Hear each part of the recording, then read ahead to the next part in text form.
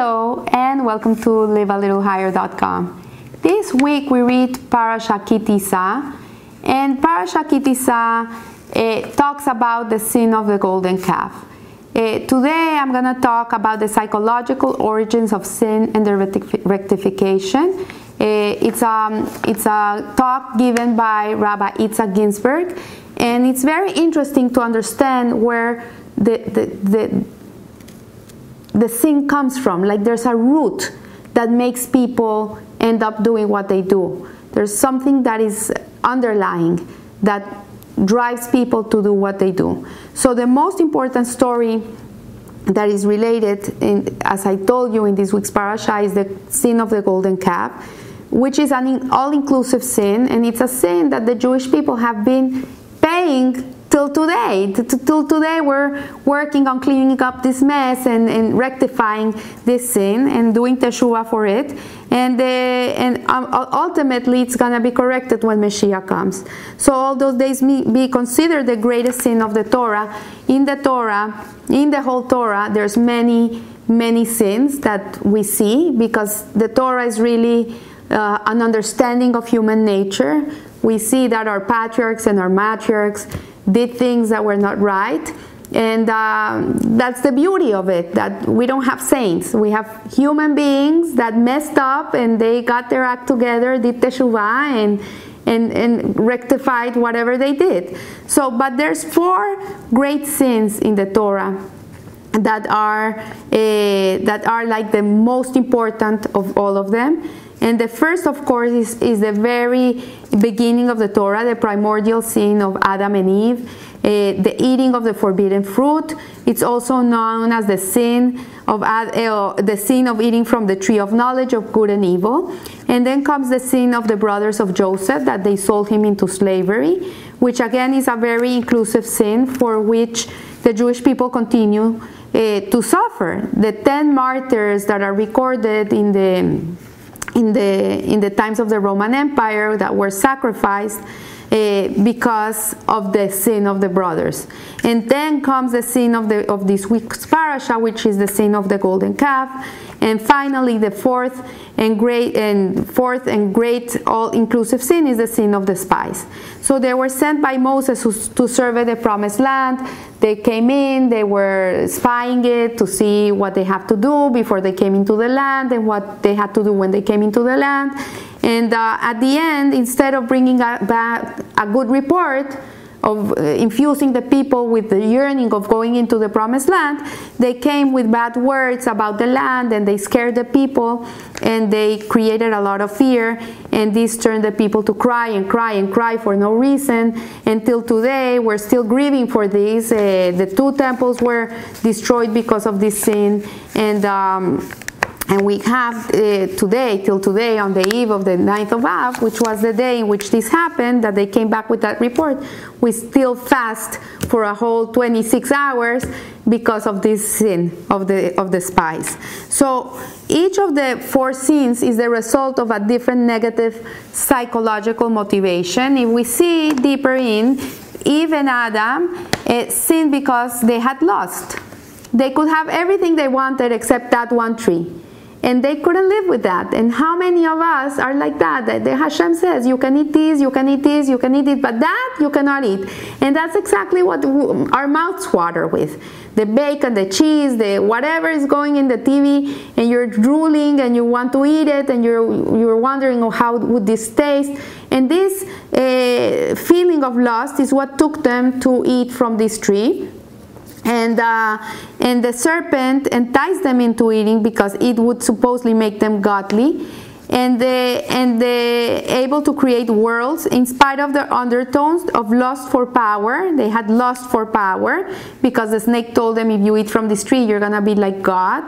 And the Torah paints a picture that Eve was simply passionately attracted to the tree of knowledge and its fruit. According to Kabbalah, the lust was also an expression of sexual lust. So we see that this lust, this sexual lust and desires for materiality and all this creates people to fall down and do things they shouldn't be doing. Why did the brothers sell Joseph? Because of jealousy. They were jealous of him. The father favored him, Jacob favored him, and because of this they hated Joseph. And before explaining the psychological problem motivating the sin of the spies disbelief and the people's quickness to adopt their story were both motivated by fear. So fear is also something that creates us to sin. Fear in the soul prevents people from taking initiative. A person becomes fearful of the results, especially the prospect of failure.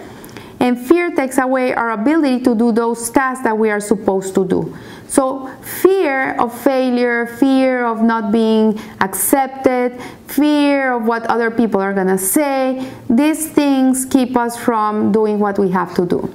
And then returning to the sin of the golden calf, which is the sin that is the protagonist in this Torah portion, the Rabbi Nachman of Breslov teaches that the root cause of the sin of the golden calf was the power of imagination. And the numerical value of the phrase golden calf, which is Egel Hatzavav, is equal to the idiom power of imagination.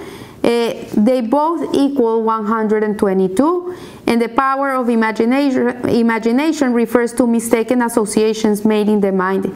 In Kabbalah, this usually is referred to as the state of small-mindedness, katnut mochin, which is a source of superstitions in the soul. Because of small-mindedness, a person's imagination makes false connection and association. So this, we have to be very careful, because some people, sometimes they make these things in their heads and they really come to believe them. Like paranoia, for example. A person thinks that they're watching him, they're looking after him, and this all in the head. Nothing is real, but it's in the head, and that makes him go and do things that are crazy. So they led to misconception about reality, and if the individual ends up taking these misconceptions seriously, he can come to think that they are real. They can really believe it's real. So we have to be very careful in guarding our thoughts, in guarding what we look at, in guarding what we read, what we listen to, because sometimes these things have an effect in our minds. We have to be very, very selective with the people we hang around that are our friends, because sometimes if you're with people that are superstitious, for example, and they think that if they go below the ladder, something bad is going to happen to them. If a bird flies in front of them, something bad is going to happen to them, and they start creating all these things. It's called the power of imagination, of unrectified imagination, and this is their reality. This is the true reality that they go with, and this was the problem that created the sin of the golden calf, because the Jewish people made a miscalculation. They thought that Moshe Rabbeinu was gonna descend the mount in a certain day, and they miscalculated by a certain hour, and he didn't come down, and they started imagining that he had died. It was so that the Satan created an image in their minds, and they really saw Moshe Rabbeinu's coffin in heaven, and they really believed he had died. And since Moses was dead, they had to immediately substitute him with something. And what was it? The golden calf. So more in depth, the cause for small-mindedness and letting the power of the imagination take over our minds is itself a disconnect from Moses. Moses is the source of the faculty of that is to know, knowledge, and the source of mature mindfulness is in the psyche. Being disconnected from Moses leads to small-mindedness, causing the mind to enter a state of imagination. So we have to be very careful. Moses is that, is knowledge, is truth, is Torah. We have to always be connected to the truth of the Torah, to go with the values of the Torah, not invent things that are not part of our life, part of what we have to do, part of how we have to live. Don't add to your avodah, to your job, and in that way you're going to be spared from these types of unrectified imagination. So we have these four psychological motivations behind the four great sins of the Torah. We have lust, we have jealousy, we have the imagination, and we have fear. But the Torah teaches us that if there is a sin, there is also a way to rectify it. the sin. So the beauty of the golden calf of this parasha Ki Tisa is that God gave us the greatest gift He could give the Jewish people or humanity at itself, and that is teshuvah, is the right to repent and to go back to who you really are, to your essence. This is what God gave us. With the golden sin, with the sin of the golden calf, was the ability to return, to be able to rectify. And that's a huge, huge gift, because imagine a world in which if you messed up, that's it, game over. Nobody would pardon you. And here we see that God is the most merciful of all, and He pardons us. People can do the gravest things, but if in their true heart they repent and they go back to their true essence, Hashem forgives them. So the numerical value of the Hebrew word for sin, hata, is 18, and the same as the word that means alive, which means high. As sin makes one fall into a state that is opposite of life. When we sin, we disconnect. It's like the cord is cut. We have 613 ropes that connect us to Hashem. And when we sin in one of these 613 mitzvot, then it's cut, it's severed. But the beauty is that when you do teshuvah, this rope is tied back again, a knot is made, and the rope becomes shorter. So the distance between you and Hashem becomes closer. So that's the beauty of teshuvah. And and after we do teshuvah, in hindsight, it seems that there was something to be gained by the sin. So yes, we should try not to sin. We should try not to fall to the best of our abilities. But we should know that human people are designed to fail. That's our design. We're designed to sometimes fail. And the important thing is that we have to know that our neshama, our soul, is pure. It doesn't matter what a person does in his lifetime, but his soul is always pure, because that is mamish, a piece of God inside of you, and it can never fall down. The rest of us falls. Our animal soul, our body, our mind, all these parts that are comprised in a person. But the soul is intact. It never fails. So the person that does teshuvah is really going back to that pureness. It's going back to that pure part of himself that can never sin. So the fact that there were 4 all-inclusive sins is alluded to in the word sin. The word sin is made of 3 letters, Het, Tet, and Aleph. But instead of adding the values of the letters, which we saw is 18, we multiply them by one another. We get 8 times, 9 times 1, which equals 72, which itself is a multiple of 18. 18, if you know, means high, means life. And 72 equals 4 times 18, the value of sin. Thus, concealed in the word sin are not just the one all-inclusive sin, but all 4. And all 4 sins will be resurrected by doing teshuvah. So we see that in the sin is the seed for life. So it is well-known custom to give charity in multiples of 18, the value of alive, as we saw above, but this also symbolizes repentance and resurrection of sin, which also equals 18. So sin is possible because we are not conscious of the negative impulses within. We fall, but we're not. If we had the ability to be more aware, and we can develop that, and we have a desire to do something that is not right, but we're able to stop ourselves in our tracks, and we can track where this need comes from, then you're going to come and say, oh, you know what? I'm jealous. I'm jealous. This is the problem. I feel jealousy towards this person because he's successful, because this, because that, because that. That's why I'm doing Lashon Hara against that person, because I need to feel well about myself, so I put him down so I can feel good. And then when you pinpoint and you say, you know what, it's jealousy, then you're able to work on your jealousy and say, you know what, this is not right. It's one of the 10 commandments. I should not covet. And then I have to work on that part of myself that is not attuned. and then you work on that, and then you're able to rectify the sin. God willing, you will never come to do something great. But then we see here, and he says, and this is in also, it says that a person doesn't transgress unless he is kidnapped by a spirit of folly. Folly is stupidity.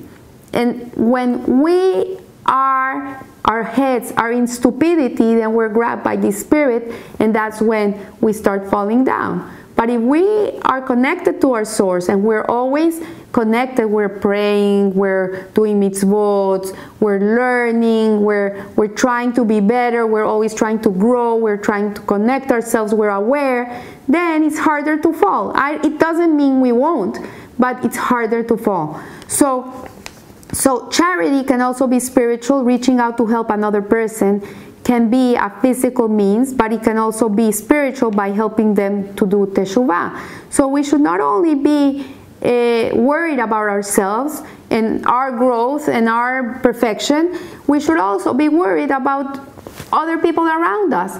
And we are not here to be preachers and preach to the people and tell them not to do this and not do that. King David gives us a great advice on this, and he says that his greatest form of teshuvah was to show others the power of teshuvah. So when a person falls down and he's able to rise up, which kitisa means he will rise, and we are able to rise up from wherever we came, this, just the people to see that a person that was in such a low state was able to rise up, will give them the strength to be also able to do it themselves. I read an incredible article this week in Asia Torah. It's called A Beautiful Boy, and it's the life of a guy that he was a drug addict, and since he was 12 years old, he was trying marijuana, and he was trying all types of things. And with a lot of effort and a lot of strength, he was able to get out of it. He was able to get out of this place. Today he wrote a book with his father. It's called High. And in this book he writes about all the drugs that are out there in the world. He writes about their effects in the mind and in the psyche of a person and how it ruins a person. He's in a world where everything's being accepted nowadays, this comes as fresh air, because being there, done that. And he writes about every drug and the effects of the drugs and everything they create. And not only that, he writes about his journey, about his life, about why he did it, how he suffered, how he was able to get out of it. This is a King David of our time. This is a person that has gone through it, and his strength will give strength to so many others. And interestingly, he said that the thing that made him fall was his insecurity, that he didn't feel good about himself. And he started with the marijuana, which temporarily made him feel good. But he realized that when he came back, nothing went away. He was the same insecure guy, and even worse, because now he had this other problem with him. So he realizes now, he's in his late 20s, that what he should have worked on was in his insecurity, not try to cover it up with something else and try to make it go away. He should have looked at it front face and be able to rectify that insecurity. So this is what King David teaches us. And in Psalm 51, he says, to help others do teshuvah is the ultimate form of charity that resurrects our sins. Such spiritual charity is what retroactively makes the sins worthwhile, bringing about an even greater revelation of God as it spreads to others as well. So there's no purpose in a descent if there's no ascent. The whole purpose of the descent is for the ascent. And in this world, we're not here to make a perfect life. This is not the purpose of the world. This is not the purpose of our life, to be perfect human beings. This is angels. The purpose of life is to live fully, to be responsible for our actions, and to